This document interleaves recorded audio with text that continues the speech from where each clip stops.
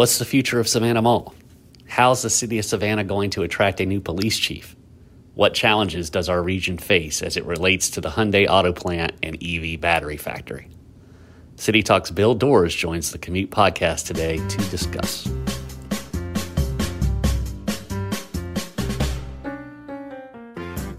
From SavannahNow.com, this is a Commute podcast presented by National Office Systems. I'm Adam Van Brimmer, opinion columnist and a deputy editor at the Savannah Morning News, and the host of this twice-weekly podcast focused on news and happenings in and around Savannah.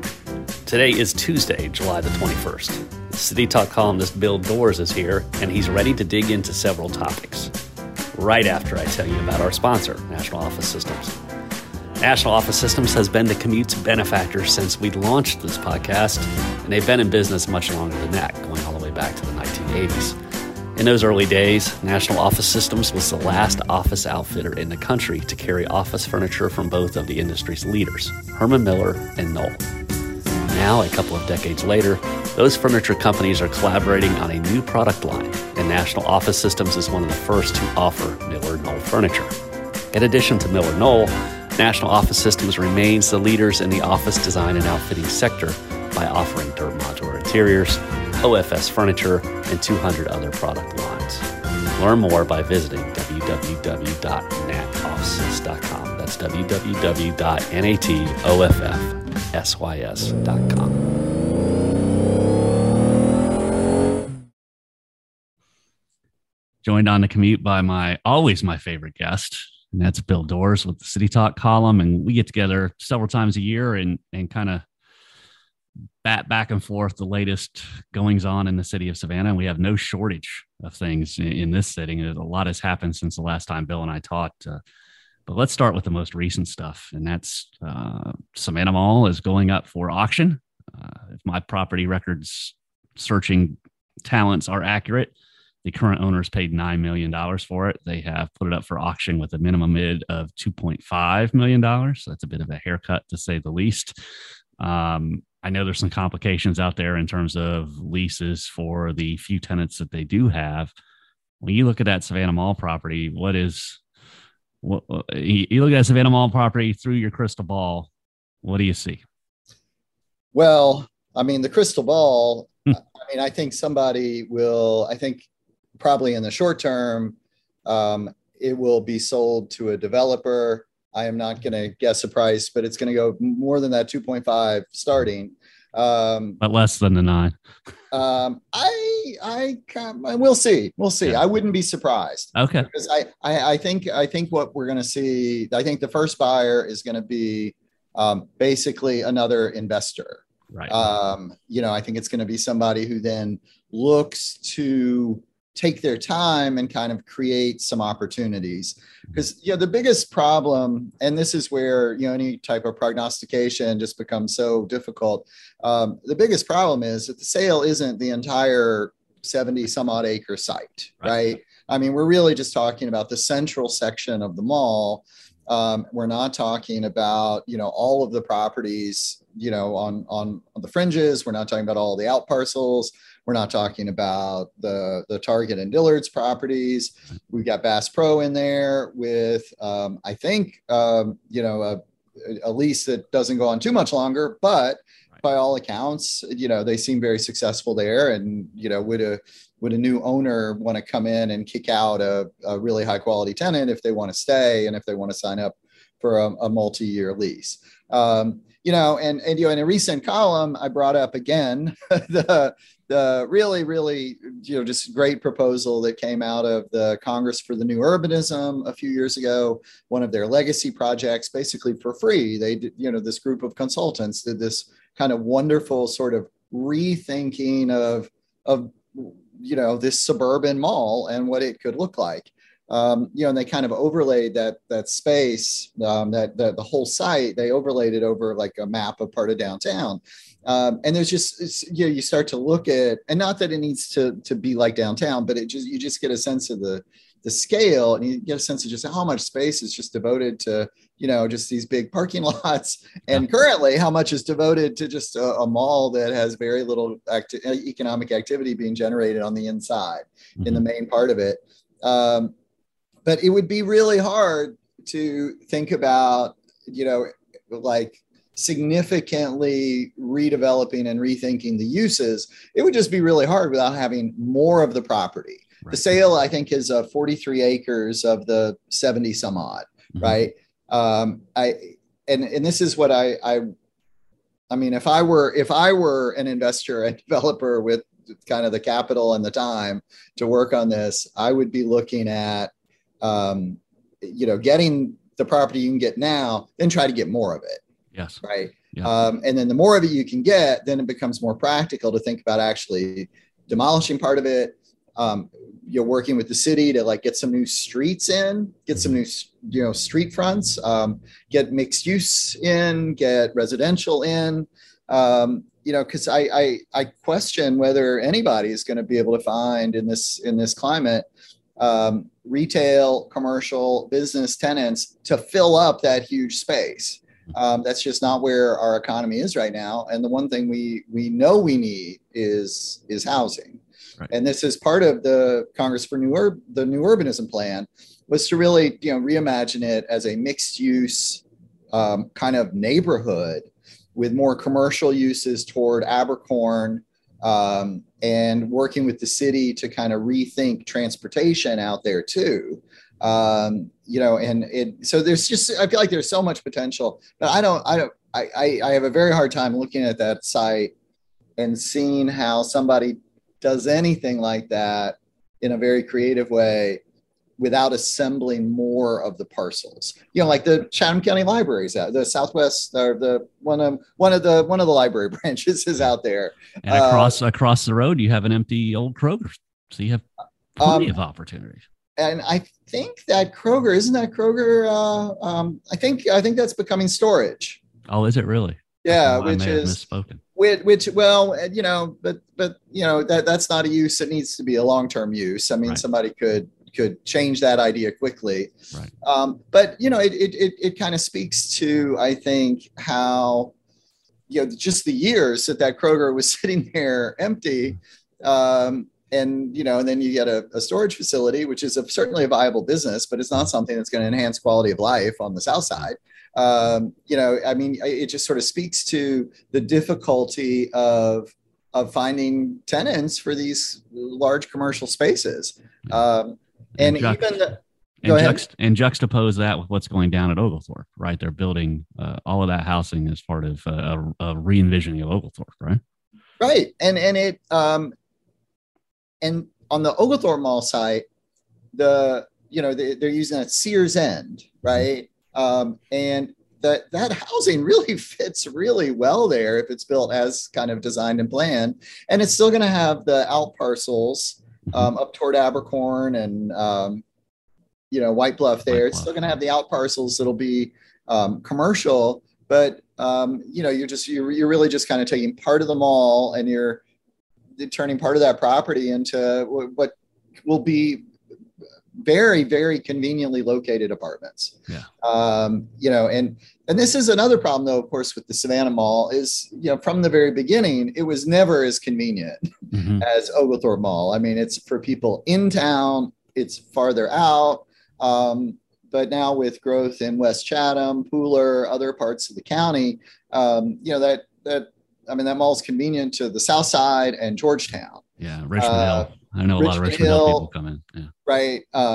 But what is your population base and on a daily basis is able to support that mall, especially in the, these days of the mall business model just not working very well anymore. Right. Plus anybody there is going to have to compete with Walmart and Aldi's, which is right there now too. So right. That shrinks your pool. I'm glad that Alderman Curtis Pertee is pushing the idea of, the city getting, directly involved. I think at the end of the day, that's probably not the best site for city services and things like that. But the city of Savannah bought the fairgrounds property just so they could control its fate. The city of Savannah is, as we have discussed, thinking of spending tens of millions of dollars on the Civic Center site and, putting city offices and revamping the Mercer. And then they're going to be committed then to a massively expensive new parking garage if they do the new city office. So you start looking at some of the other decisions that the city of Savannah has made in terms of property acquisition, development, or in the case of the Civic Center site, just keeping it and using it for uses that will not be taxable. The idea of buying this part of the Savannah Mall site suddenly looks like not so crazy at all compared to other things. Now, that doesn't mean it's necessarily a good idea, but compared to other things, it creates some good avenues for discussion about what we want to see on that site and where people want, city offices to be. Mm-hmm. It creates a lane for conversation there that I think could be fruitful. Yes, certainly in this town, we love to converse. So you mentioned city decisions, and I guess another big thing the city is grappling with right now is crime, gun violence in particular. And in the middle of that, you have the police chief, in my opinion, finally overdue stepping down. It's no secret that I've lost a lot of confidence in Roy Minter long ago, just from watching in the way he does business and seeing how a very downward spiral in terms of SPD, in terms of morale, in terms of numbers, in terms of a lot of things. Minter stepped down. His last day on the job is coming later this month. They're about to relaunch, or not relaunch. They're about to launch a search for a new police chief. I think I'm safe to say we both saw this coming at some point. Now that it's here, what are your thoughts and hopes in terms of the future of law enforcement in the city of Savannah? Well, I agree with your sentiments. It took us too long to get to this point.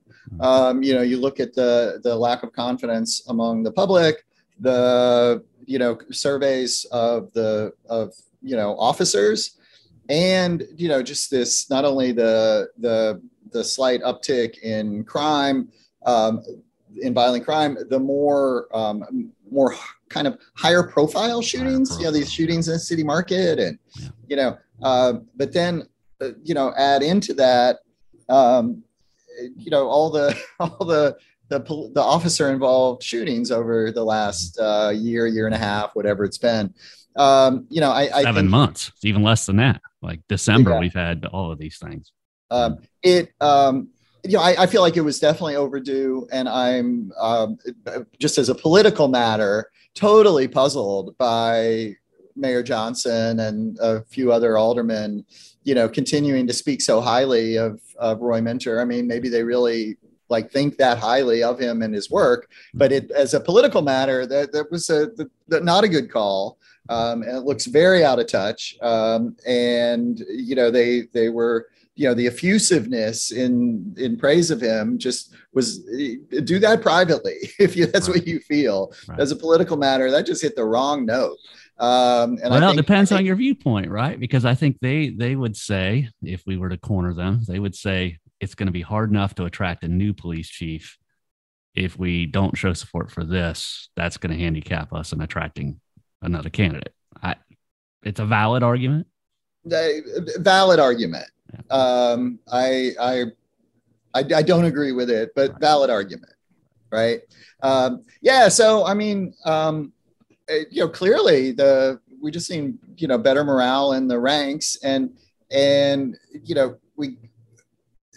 gun violence on the streets and gun violence in our neighborhoods and communities is just really, really hard to solve. And there are various programs, there are various initiatives, there are certainly things that can work. But when you have a local culture where so many people have guns and so many disputes are settled with, the possibility of a gun being handy, we're going to continue to have higher violent crime than we would like, right?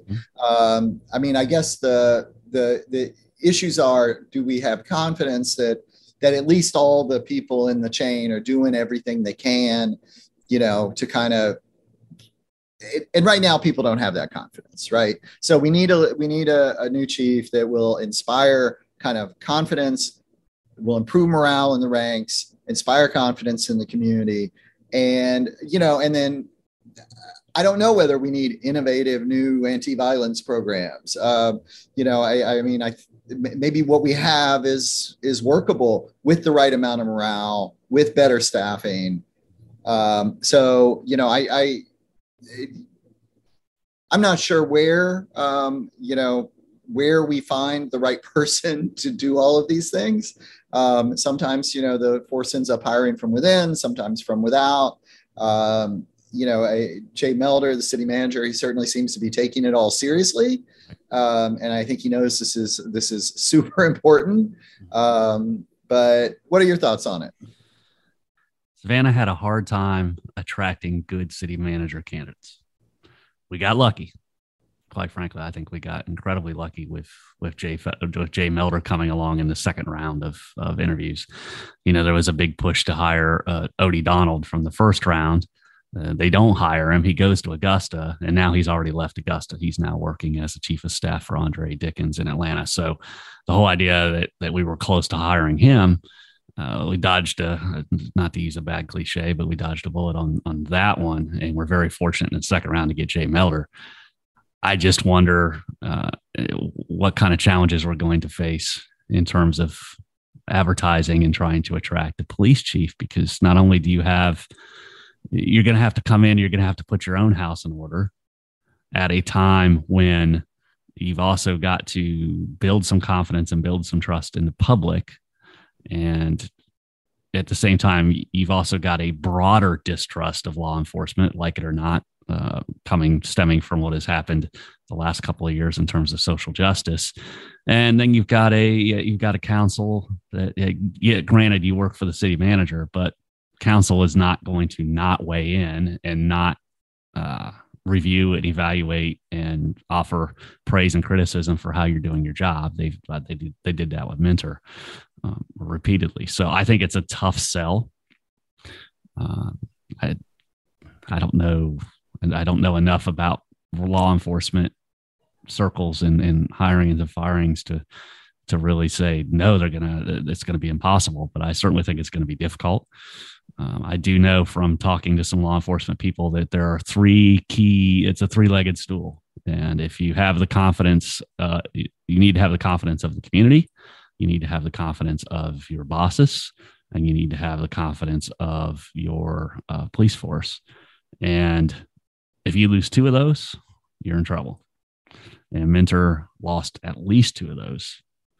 And, you know, that's if I'm from the outside looking in and trying to decide if I'm going to take this job, that whole situation, just the complexity of it gives me a lot of pause.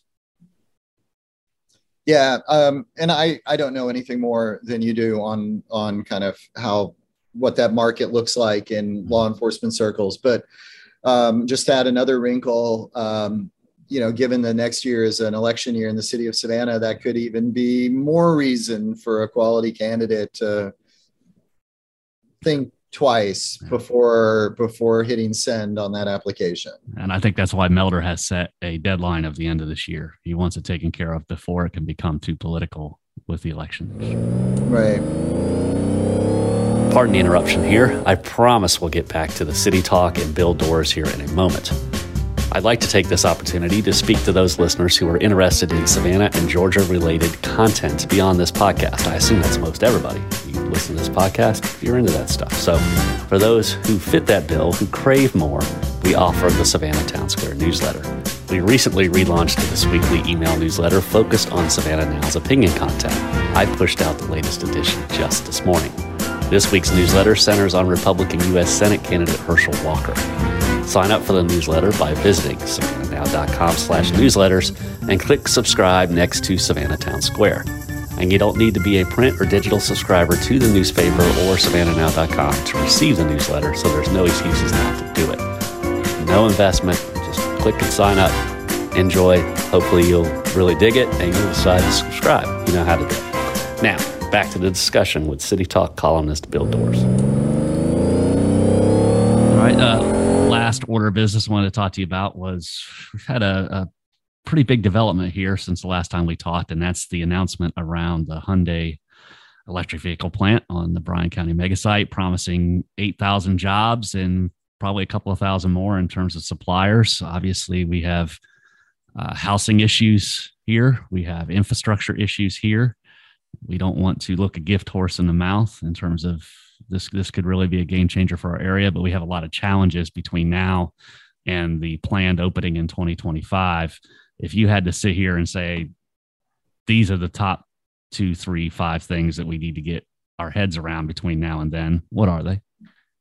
Well, I mean, first, I mean, this is great news, right? 8,000 quality jobs, you know, good paying, good benefits, right? And I haven't fully gotten my head around this either, but we got to figure out kind of where are these people going to live? Are they people who are already here? Where are they living now? How many more residential units, developments will be needed?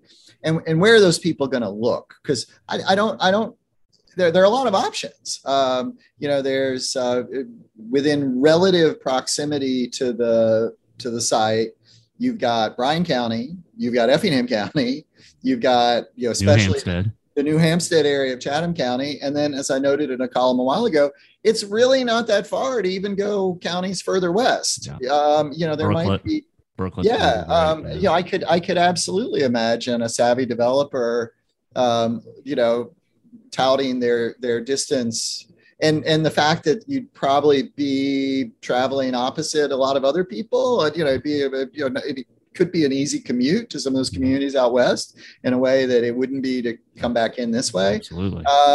You know, but and then of course that piece of it then ties over into just the more general transportation piece. Now, presumably, you know, this isn't something that I don't know who's going to be on the hook for it. I presume the state or federal government.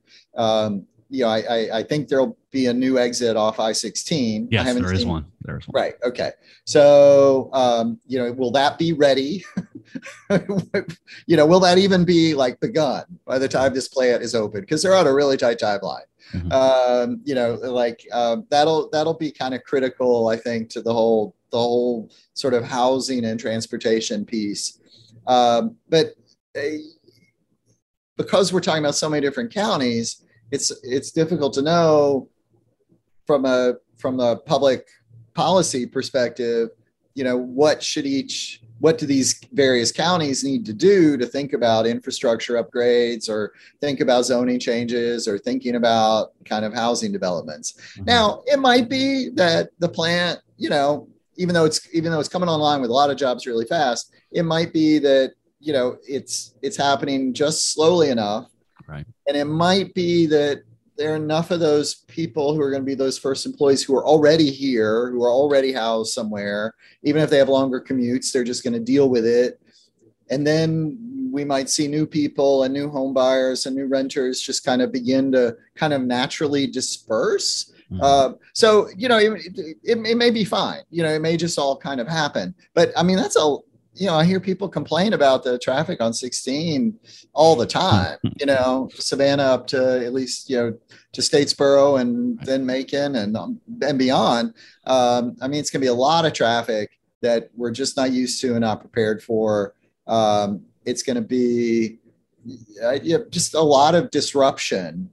But it's also a lot of jobs that frankly right now we don't have enough people to fill. Right. You know, the number of payroll jobs in the metro area has continued to grow. Mm-hmm. The workforce has continued to grow. The unemployment is super low. The workforce participation rate is very strong, especially given the demographics of the baby boomer generation retiring and given some early retirements of the pandemic. As I've noted in columns numerous times, there just isn't evidence that there's this huge cohort of people out there just sitting around not working. You know, people are working, people have jobs. And, you know, this will also, and this is, you know, again, just something that I maybe it will all just come out in the wash. But, you know, making the labor market even tighter, you know, is going to continue to kind of drive up wages, which is frankly just good news for a whole lot of people in the Savannah area. Yeah. You know, I mean, if some of these I mean, I haven't seen good data, but clearly we've seen an increase in service industry wages. And I think those are going to have to keep going up if the service industry, hospitality, if they're going to have employees, if they're going to have to keep, pushing those up. And I think that's good news for everybody. If they keep filling hotels at $300 a night and they keep selling meals at whatever the per head is at a higher rate, then that's good. I mean, that should be shared with rank and file, and that's just the natural evolutions of things. It's interesting is I get asked since Hyundai was announced, I'm asked by a lot of people are like, well, can you imagine what it's going to be like here in 10 years or 15 years? And I tell them, I said, been here just a little over 2 decades, and it's amazing. It's just, I would have never dreamed 2 decades ago that I've seen the changes that I've seen just in those 2 decades. I look at the next decade and it's just, I can't imagine it. It's especially once you get out west, you get into Bryan County.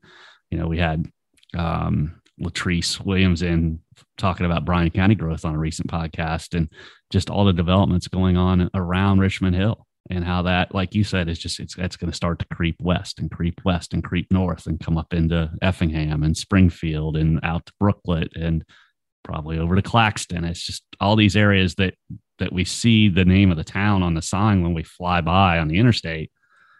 Those are your next big growth areas. And it's kind of hard to fathom that 10 years from now, that's Savannah Metro is going to be a lot more than what we think of it as today.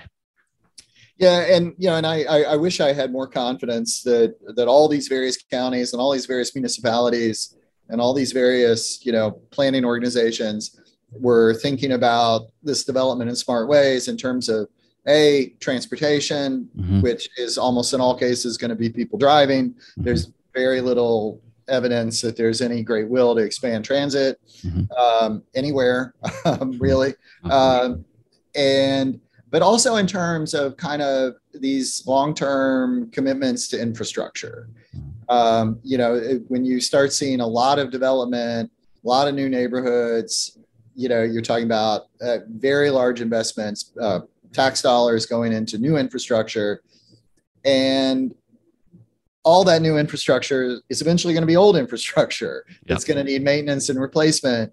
You and I won't be around having this conversation by the time a lot of that happens, but somebody will, and somebody's going to find themselves, saddling huge burdens, huge costs to support neighborhoods that don't really even have all that many people. And paying for new roads and new water lines and new sewers and new, I just feel like we need as a public policy, from the public policy perspective, we need, just kind of a better understanding of what these commitments mean. There's a piece in the paper today or online today at Savannah Now about, the city annexing stuff so fast. Yeah, out in the west. And again, I don't think there's any guarantee that those annexations are smart long-term policies for the city. They need water and sewer. They need water and sewer, so therefore the city will take the tax money, right? Yeah, and I remember having this conversation, and it was kind of one of the regrets of in me writing my columns was, all those years ago when New Hampstead was, being hyped, and everybody was convinced. Everybody I was talking to was convinced it was all going to happen really fast. And the city of Savannah spent $20 million on new infrastructure in areas of New Hampstead that for many years ended up being basically blocked off and totally deserted. Yeah. Pipe farms, just pipes coming out of the ground. Yeah. But that was, the city officials thinking in those days was annexation is always going to be good. New land, let's put in new infrastructure, the growth will come, and clearly that, now maybe that's now going to happen, right? Maybe that's now going to, that area is now going to maybe come to fruition. But, you start really thinking about those costs though, and especially, in the county's T-SPLOS proposal is tens of millions for Little Neck Road, right? the school board went in and it, put a high school out there before there was population in the area to warrant it. The city put in infrastructure 15 years before the vast majority of it was ever needed. And now here we are facing the huge costs to go in and now improve Little Neck Road. And I don't know whether taxpayers, that any of that makes sense for taxpayers, especially now given gas prices, and with very little prospect of them falling back to where they once were. Yeah, foresight and comprehensive approach are sorely lacking in our area. They probably always have been. They probably always will be. That's makes it fun for us to talk about, though. So, yeah, Bill, I'm going to leave it there. I'm sure we'll talk a lot about Hyundai and the growth that's coming out of it here in the coming I'm weeks. curious to see how fast they go, if they really are able to stick to their timeline. I mean, they seem committed to it, but if they want all those vehicles, if they want to be competitive in the market, I think they're going to have to be. Right. So that'll be the telltale. Going to be interesting to watch. Yep. All right. Well, Bill, always good to talk to you. Thanks thanks, Adam. That's all for the Tuesday Commute podcast. Thanks one last time to our presenting sponsor, National Office Systems. Before I sign off, remember that we publish new Commute episodes every Tuesday and Thursday. Whatever your interests, you will find interviews of interest in our archives. Search The Commute with that Savannah opinion on your favorite podcast app. The Commute returns on Thursday when we talk to Georgia Southern economics professor Michael Toma. We talk to him 3, 4, 5 times a year about the economic outlook. The latest one is out. I'm sure you'll want to hear it because it's pretty heady stuff in terms of inflation, in terms of the local housing market, in terms of the local economy. Make sure you put it on your calendar. You want to listen on Thursday. Anyway, we will talk to you.